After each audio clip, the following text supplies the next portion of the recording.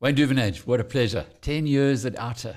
Yeah, that was 10 years ago, 2012. What a milestone. I mean, when you first went there. Never expected this. No. Thought it would be a very temporary situation. And we had to form this association of associations because that's how the court process ran with us. A lot of people wanted to be part of that initial case against Details. But OUTA was never envisaged to be a long-term project for me, certainly. Let's step back a little. We were at school together, so we know each other well. Yeah. From Newcastle, you went to High. university. Yeah. Newcastle High, university. And then you were the MD of Avis in South Africa. It's quite a big jump from Avis to joining an NGO that heaven knows how long it was going to last for. Yeah, it was. I enjoyed my career at Avis. Went through the ranks in the operational side eventually. Left for a while, went back, asked to go back, and became the CEO. Up until from about 2007 to about 2012. And then this whole ETOL debacle was well underway. In fact, from 2010 to 2011, there was a lot of to and fro protest action. SANRAL trying to explain themselves. We were investigating what was going on here, and we decided in 2012 in the beginning we had to take legal action. As an industry, I was chairing the Car Rental Association at the time as well.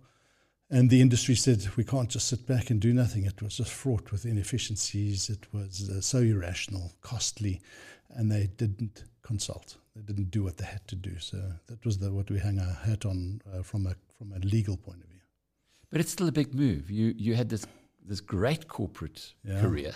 Fantastic job. People would cut their arms off to try and get a position like that. Yeah, but yet you moved. I'd been there. I'd been in that role for 5 years, and I'm a firm believer. You start looking for new opportunities to move on. You don't just sit there. And I'd done a lot. We really had enjoyed a good sustainability journey. Introduced, become the first company that was carbon neutral. We had a service excellence program, which was internationally renowned from an Avis point of view. So.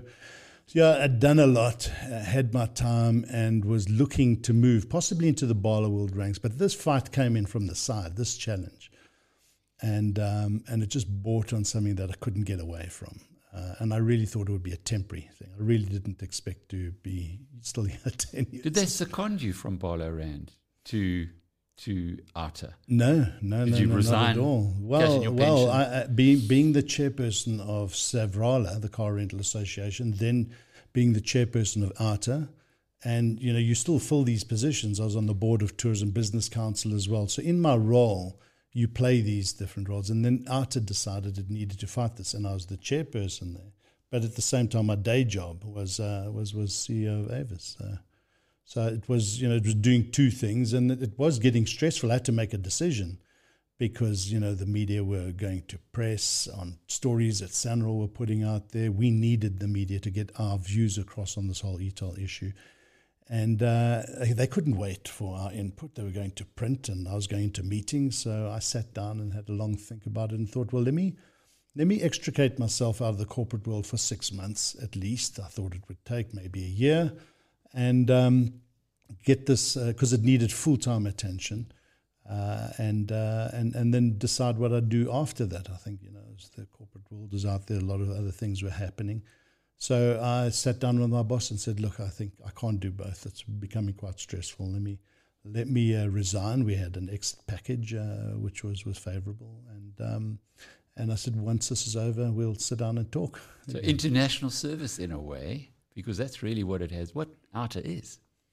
Yeah. Look, this is civil activism, but unusual because we didn't want to just be another NGO. We didn't want to just expose. I think the media does a good job in that space. We wanted to go further and change policy, change irrational policy, tackle government when it was out of line, and introducing conduct that wasn't befitting to civil society at large. But that became the second chapter of OUTA's role. The initial 4 years was to put an end to this grossly irrational and, as far as we're concerned, corrupt scheme, which was overpriced and really wasn't doing this country any favours. You didn't get off to a great start when you tried to interdict them? Well, we won the interdict. That put a lot of wind into our sails, but that was the urgency. And then, so we stopped the launch, which was massive. I mean, it was a lot of people asking or having a look and seeing, well, that's good that civil society can make a difference and challenge government. But then the case became very technical, very complex, the Part B of the application, and the courts allowed SANRAL to carry on there because, mainly because I think it was one of our risks. We'd come late, the money had been borrowed and the roads had been built. They couldn't undo that. But what the Supreme Court did was open the door for us for a collateral challenge, and this is what we needed. After a very bad judgment in the High Court, we had to appeal that, and we also got a cost order against us, which is highly unusual. So we went and appealed that, got the cost order overturned, and the judges really opened the door to say, look, if an individual wants to bring a collateral challenge, a defensive challenge, they can do so. And if the system is found wanting in society's ability to participate in e-tolls, then they cannot be found guilty of transgressing a law, an irrational law. And that's where we decided to go, to defend each and every single individual that got a summons. And that's where the new chapter of OUTA started, which was about 2015, 2016. Litigation's expensive. My goodness, I learned a lot through this process. When the lawyers tell you, look, this is going to cost you about R1 million, times it by 10. Seriously. Wow. No, this was a 10 million rand case. We weren't even out of the interdict and 3.5 million rand had been spent. It was crazy. How do you fund something like that? Well, being at Avis and being head of the industry, we said to the members, this is going to require money. You need to commit yourselves to funding this case. So we all did. All the car rental companies and others put money into the pot, but it wasn't enough. And then after I'd left and we'd lost the case, government lent heavily on business and they ran for the hills. They wouldn't fund us anymore. And we were left high and dry, and that really made me angry. And then we had to turn to where we had to be relevant, and it was the individuals. It was the man in the street. This was their fight, and we had to make it their fight, but they needed to support it. So you started off based on the support of business, and then government leans on business, which it does everywhere in the world, not just here in South Africa. Well, it does it. More so here. More so, yeah. And then you had to, I guess, reinvent yourself. Yeah, we had to. We had to call out to business. We had to find new strategy, new processes to make sure that we didn't get one-off donations, that we put in place, we needed to employ people. We needed to get our own legal team in if we were going to defend individuals. We didn't want to have to spend a lot of money with lawyers. We had to build legal capacity processes, and we just reinvented this entire organization. And while we were doing that, people were saying, why just e-tolls? Those days in Kandla was headline news, and state capture, although it wasn't framed as that at the time, was well underway. And then we were asked by our supporters, can't you go broader than e-tolls and fight this corruption and maladministration?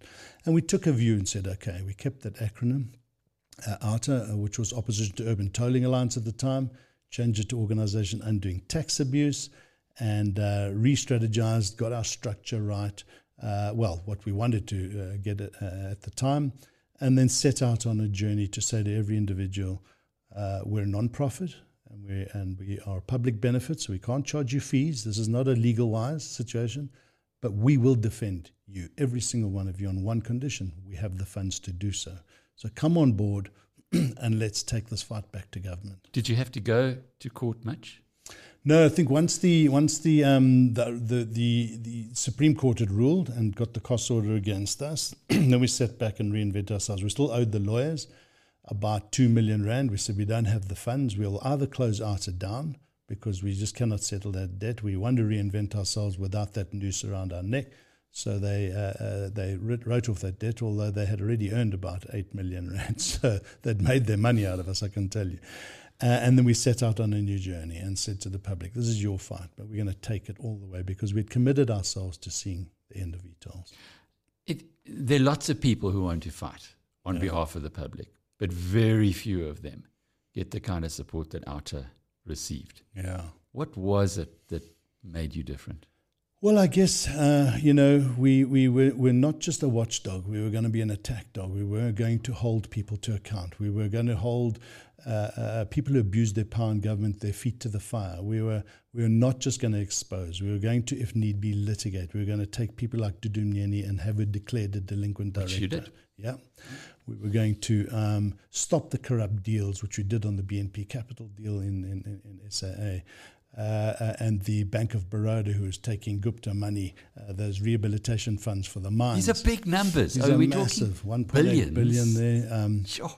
The nuclear deal that SAFC and EarthLife Africa were fighting, we gave them a lot of support. We'd learned how to use social media well. And there was just so much happening. We were, there's no book for this, not like opening a restaurant. We were testing the waters and seeing, well, what works and what doesn't work. And we were putting online a join up, sign up, and contributors, rather than give us 1,000 Rand once off, give us 100 Rand a month, because we need annuity income. Because what we want to do is bring professionals, and we want to pay them market-related salaries, lawyers, project managers, investigators, and we're going to go and do this in a way that we don't know what it looks like, but we've got an idea and a vision, and we set out. How long did it take you to get to the scale that you've got now? So that was in 2016 when we had the strategic review and we changed the name, and then we set out. We had about 6 or 7 people then, so we'd gone from 3 to 6. We were all non-paid for the first 4 or 5 years. It was just non-executive directors living off our savings and fighting away. But then what we did is we said, let's do this properly. At this time, you didn't have a full-time job. No full-time job. You were working full-time for OUTA for free. Yeah. Yeah, I was doing a bit of consulting on the side where I got 1 or 2, but they were temporary jobs. I was really digging into our savings. There must have been something very deep inside you that said you angry, righteous indignation. Frankly, it was frustrating to see that government was going to become the beneficiaries of a very deceitful campaign, and that had to be fought. And as much as I tried to extricate myself, we couldn't. Because we committed to the public. We'll fight this. So long as you contribute, we will continue fighting. And we will go broader. And that's when, so it was about 2016, and then the team started because the funds started to come in. And SANRAL was probably our best salesman because they were issuing summonses. People were saying, well, just go to OUTA, they'll defend it, give them the mandate. And we up to about 3,000 cases where the public came to us and says, will you defend me? We said, of course we will. And we ran that through a process that I don't think SANRAL believed we could do, which was defend every single one of the cases. And what the court said was, well, we can't have 3,000 cases. Let's go into a test case process, which we were all ready to do. And then they pulled the plug, which, they've shot themselves in the foot, quite frankly. And that was the end of the litigation process. So since that period, no more attempts have been made by SANRAL to summons individuals. So no more blacklisting. They can't. There's no credit bad ratings. Nothing can come of this because of the fight that we bought. What they are doing is sending out final demands, but the compliance rates, which were supposed to be up in the 90s, never got over 40 by June 2014, and sitting at about 15% compliance now. It's really a handful. They're hardly covering the cost. And the pivot into the new OUTA, focusing on tax abuse. Yeah. Was it ever a decision for you to perhaps not do that? Now, given that you'd really sacrificed a great deal in those first 4 years, was there an option of perhaps going back into the corporate world? And that was the decision we had to make. I had to make a decision and say, look, either go into the corporate world, and I was still consulting for a couple of days a week at that stage, or we make this work. In which case it needs to pay market-related salaries for myself, the directors, and all the administrators and project managers that were coming on board. So if that worked, I was going to stay. If it wasn't going to work, then we're going to have to find somebody to head it up so that I can get back into earning a living again, because it had been a long journey, a long slog, and it worked.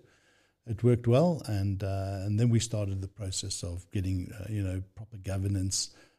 Getting our non-executive directors, putting King 4 processes in place. It was a lot, building an NGO with a corporate mindset of getting proper structure and governance in place. That wasn't an overnight process. That was like building a car while you're riding it down the highway. It was tough. And then we were changing strategy and had square pegs in round holes, and people had to move or put into new structure. That was, I promise you, the most challenging period from about 2016 to 2018-19. It was really, really tough, but we got through all of those hurdles. We dabbled in local government and decided we're going to do that another way. So we've had some great experience. You could write a book on how to do civil activism unusual, quite frankly. That's what it is. Before we move on to the other stuff, at the time, people forget 2015, 2016, it were dark days for South Africa. Zuma was in control. The Guptas were running things. They had the board at Eskom. They were squashing anybody who raised any objection to them, because it was a big game they were playing with lots and lots of money. Yeah. At any time, did you fear for your safety? No, we didn't, because we had multiple spokespersons. OUTA was bigger than one person by then, and we enjoyed the fight. We had this. I know you would enjoy it. So it's not like a dog. words. It was it was brilliant. You're a Rottweiler, not a poodle, I'd say. Yeah. The energy was high, and whistleblowers were starting to hear about us. We were getting information. So Cynthia Stimple gave us information on the BNP Capital deal going down. We stopped that in its tracks. Dudumnieni called our bluff. We lodged papers to go to court. Then they quickly pulled back. And so, lots of things like that were unfolding. Rosatom coming at the country with nuclear. We had to expose that. So we put videos together and worked with SafeSea and them. And it was really good energy. And then 2017, the famous Gupta leaks landed, and we got a copy of that, started to put reports together for Parliament to show and expose Jacob Zuma, not on the basis of media statements, now on what was happening in the real world. Gupta leaks, I remember, it was a little bit like, jeepers, we've been fighting this fight, and now here comes the cavalry. Almost like you were at the point of exhaustion, those who were in the battle. And clearly you were right on the front line. And everything was based on information, but the Parliament and the ANC could just say, well, let's hear saying this is a political agenda. But once the Gupta leaks landed, there was all the evidence. There were all the emails, the bank statements, the notices that were given to Zuma as to who to put into various positions and how deep and in control the Guptas really were. That was like a gold mine for us. Well, it was divine intervention. I think. It was. How else do you explain it? It was. Here comes a server that gets given to a second-hand, a bit like this Hunter Biden thing, second-hand computer dealer. He throws it away. The Malawian gardener picks it up, fixes it. Yeah. Now, that guy needs a medal, but I guess we'll never know the full story there. Sure. But getting back to OUTA post Gupta leaks, post as Ramaphosa came into power, we had Ramaphoria in South Africa. Do we really need an OUTA anymore at that stage? My goodness. Yeah. You've proven that we certainly do. Yeah, we had looked at our strategy and said, well, we need to re-strategize. This was on our risk register now, and we said, look, quite frankly, if OUTA didn't have to exist, we were also going to be happy, because we want nothing better than to have a corrupt-free society and government, and an efficient government. But as it turned out, it wasn't to be. We had to stay the fight. Who's in power today, not necessarily in power tomorrow. And that's what we saw with Zuma. So we continued to do what we had to do, knowing that things aren't going to change overnight. And we also started to reinvent ourselves to say, look, besides being this attack dog on corruption and maladministration, let us start to be engaging. Let us start to be solution-based, solution thinking. Let us engage with government at various levels, and not just attack. Attack where you need to, but let's try and do this with a multi-pronged approach. And that's what we started reaching out to DGs, to ministers, to try and find solutions. But did it work better?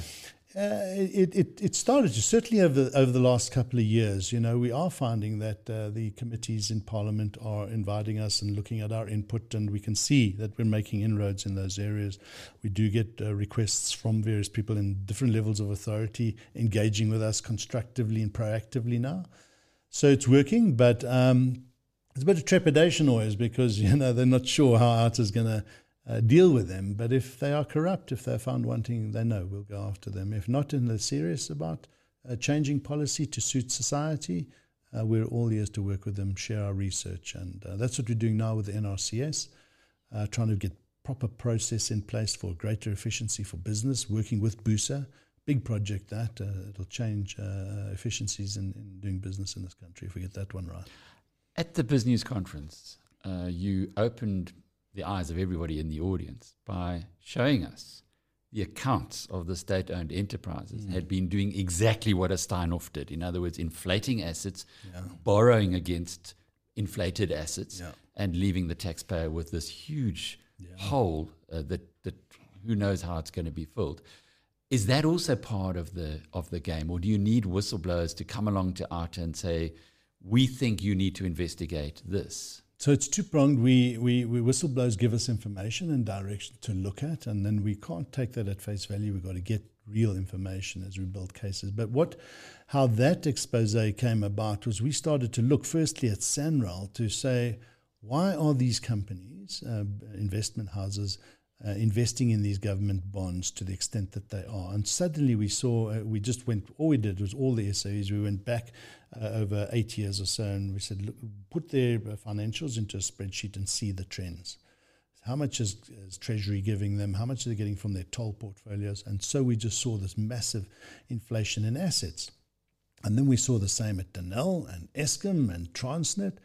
And we said, well, here's a modus operandi, got hold of finance people, and they explained, look, from an IFRS point of view, that's nothing wrong with that so long as those assets are realizable. And then we said, but how realizable are South Africa's roads as an asset? I mean, SANRAL can't sell these roads. So while that might be the case of replacement value, and that's what they can be put into your books at, if I was an investor, I would be trying to treat this like a JSE-listed company and say, well, this is not realizable, so I can't invest. But what they did was look away from that because those bonds were backed by government guarantees and the interest rates were healthy. So I literally, Alec, blame the investment houses and the banks for giving those SOEs the money because they should have asked tough questions and they should have walked away. Now, they need to be part of the solution because we need to get government to revalue those bonds, renegotiate terms. There's something has to happen, but we just cannot allow them to get away with it. I'm sure you remember Andrew Cantor from Future Growth when he raised questions and he was squashed by Old Mutual. But there's something really sad behind the scenes when exactly what you've said, the person who does ask the questions gets told to shut up. And that's why you need OUTAs, I guess, to be keeping, to raise these concerns and to say, look at this. And in fact, recently met with somebody who's doing work advising government to say, explore that avenue. Go back to the people who took these bonds out and say, why did you do that? Knowing that those assets could never be valued. You gave that money on the basis, not of those balance sheets, but on the basis that these are government guarantee. So you got a government guarantee. Who needs to look at balance sheets? Yeah, and that's wrong. And that's the weakness in SOEs. And that's when you don't run SOEs properly, like businesses, and you just banking on government bailing out, you're going to have SAA, Denel, all the stuff that we've got, and a 500 billion rand debt hole in just four SOEs for this country. So your job is not done. Your work is not over. No. What's OUTA looking like in the next 5 years? I suppose first question, are you going to be retiring anytime soon? Look, this is fun. I don't, I enjoy this. So no plans to retire, maybe change angle, change tack. But from an OUTA point of view, we continue with this, what we call this accountability division, with these legal project managers getting information from whistleblowers, building cases against people who are either in the business side and in government doing deals. So that's the one side, and we've got a number of projects there. But what we have started to do is to say, introduce what we call citizen science into finding solutions for government. So, for instance, we just launched WaterCan. And this is, we cannot trust government's information on water quality, both the effluent going into rivers and drinking water. So, and the timeousness of that. And we've seen in a few projects, they've been found wanting. That's local government and provincial. So we're going to introduce a heat map that has all the information across the country on our water quality, run by citizens through a formalized process, accurate process, and timeliest process, of which government and all stakeholders can have access to the information. And we're going to do the same thing with community action networks, we call it, where resident associations follow the similar process so that we network them and we give them the powers and understanding of how they can tackle local government, hold them to account for the waste of taxpayers' money in local government, municipalities and metros. And then we've launched a little app that really helps all municipalities receive information around breakdown of infrastructure, traffic lights, water leaks, sewage leaks, and it's free to the municipality and it's free to the public, and we want to launch that soon. You got a heck of a lot on your plate. That's at the local level. Clearly, at the government, the central government level. There's plenty to work on as well. How do you prioritize? Well, we've got a great team. Hey? There's 43 staff, got an excellent exco, a good board, and you know, as I say, 43 people working in structures with systems and processes, project management processes, and it just flows. It's got better and better with every year. But now we've got to fund these new developments and platforms. So we've taken a bit of the funds that we put into litigation war chests and that to get these things up and running so that they can finance themselves over time, just so that we cover the administration costs. That we're still a non-profit organization. We still have Section 18A certification for all our donors. So we're not taking our eye off the ball. We're just finding different ways and better ways to become part of the solution for this country and involving citizens, making them more active than they are, giving them the powers and understanding how much they should and could be doing. Good laws, but not always well implemented. Wayne, you did mention 18A. Perhaps you could just explain how that works. Yeah, so we are tax exempt, and we have been classified by SARS as a Section 18A non-profit entity and a public benefit organization. So anyone who donates to us can retrieve their funds back through. At the end of the tax year, we give all our donors a tax certificate, an 18A tax certificate. They put it down as a donation, and they can get their money back. Obviously, it reduces that amount that they would pay tax on the taxable portion on that contribution to us. So it's nice because I think people like donating to us, but now, you know, it's government funding that donation. And I think government, that's why those laws are put there. We're doing good for society. We're doing good for the country. Yeah. And as we close off this conversation, when you look back in 5 years, what would you like to see? You've had some massive highlights in the last 10 years as you've unpacked some of the really big changes that you've made to society. Just think of the Russian Rosatom nuclear deal. If you hadn't been involved, we'd be bankrupt now. If Dudu Myeni had remained at SAA, who knows what damage she would have caused. And there are many like that. But if you look back in 5 years, would you be keen to see some big milestones like that? Yeah, or would there be other priorities that there will be new because they come along, but hopefully OUTA is sorted. Hopefully this demerit point system is functional and done properly. It is worse than ETOLs from a failure point of view. Hopefully electoral reform has come along. Now, we're not in the political space, but one way of changing this country is to get the right people through an electoral reform reshuffle or revamping so that people who mean something to constituencies get into power, not ANC lists of people who we don't know who are now going to represent us in Parliament. So we've worked with the New Nation movement, who we got that court case and that ruling 2 years ago. Parliament are way behind where they should be. So it's in that space, that's policy stuff that we're working on. Water is a big thing. This country, if we think we've got a problem with electricity, wait for what's happening with water. So hopefully we can get government to sit up and make sure that we're investing in water properly. And just so many other things. At the same time, we'd like to see, and we want to put together a platform that exposes all people found wanting so they can't play musical chairs within government. If you've been fired from this department or that municipality, you should not be able to find your way into other places in government. So this cadre deployment thing, putting some brakes on in that space, finding new ways of doing that. It's amazing how much can be done. We just need to put the systems and processes in place to bring citizens on board and say, this is your organization, use it, work it, and make sure it works for you. And how many citizens are on board? Well, we've got about 28,000 people donating to us. That allows us to have the 45 staff. 70% of our costs come from the staff complement. This is all about people energy. And we would love to double that. So it's crazy that we don't have 50,000 or 100,000 people supporting us.